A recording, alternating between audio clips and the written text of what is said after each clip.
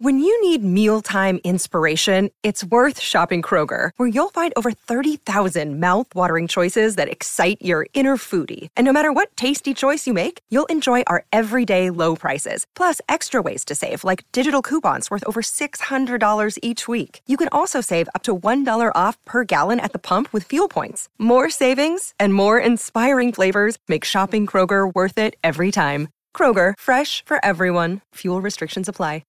Want to witness the world's biggest football game? Head to iCanWin.com.au, predict Australia's score with a crystal ball, and it could be you and a friend at the FIFA World Cup Qatar 2022 semi-finals, all thanks to McDonald's. Maccas, together and loving it. TNCs apply. FIFA World Cup update brought to you by Kraken, trusted by 9 million crypto customers worldwide. Kraken.com, broadcast sponsor of SEN's coverage of the FIFA World Cup Qatar 2022. This just sums up what potentially has all the ingredients to be an absolute, not a disaster, but a lot of issues. You've got a whole bunch of people congregating for the biggest sporting event that we know of in a place that it seems doesn't like things like that. Is that how you're reading it? Yeah, I've been to Qatar. Yeah, and you can... You get that feeling? I can confirm. This is unbelievable. And TV news reporter has been threatened during a live cross by two Qatari locals as fears over the safety of tourists increase. Danish reporter Rasmus Thanholt was doing a cross from the streets of Doha for TV2 near Heidern when he was threatened by two locals with only a roundabout and a football-themed light behind him. Thanholt was speaking Danish when he explained to two men, "We're live on Danish television." One of the men came up to the lens and covered it. It was then that man off-screen threatened to break the camera. Unbelievable scenes. You invited the whole world to come here. Why can't we film? It's a public place. This is the accreditation. Okay. We can film anywhere we want. Okay. There are only, of course... Only for the Qatar. Qatar, you have because rule. The Qatar is... No. We don't need permit. But you can break the camera. You want to break the camera? Okay, you break the camera. Okay. Yes. So you're threatening us by smashing the camera. Oh. The crew later received an apology both from the Qatar International Media Office and from the Qatar Supreme Committee. Goodness me, just those boys forgot that there was a World Cup happening and, that's right, we're going to let people in and do what normal people do. So we'll wait till the World Cup's finished and then we'll potentially go bash people for taking photographs. Yeah. And you'd be the man to talk about this. Have you ever had any issues like that before? You're doing a live cross or trying to do something to camera and some hooligans have hijacked it or made it hard for you? The only issue I had was when I tried to switch the camera at the airport that time and get Bryce Gibbs going back to Melbourne, and you effectively gave me the finger. No, because I'm a sports journalist. It's pretty relaxed, isn't it? I mean, what's the worst that can happen? We've one time had right as we were doing a cross at front of Adelaide Oval, a hooligan come up and genuinely take hold of the camera, and the cameraman had to sort of almost push him away. But that's not an issue at all in the scheme of things. The big issues are for the court reporters. So they cop it. Oh, they cop it.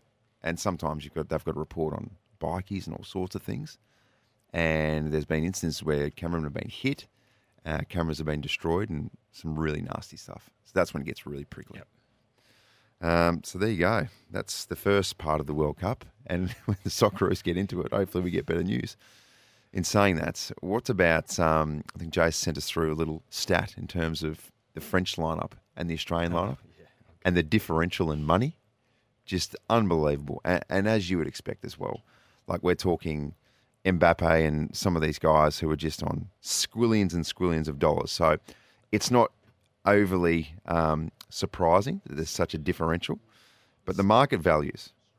So take us through it. So France's squad, their total value per player, what they're on financially as a total is $1.66 billion.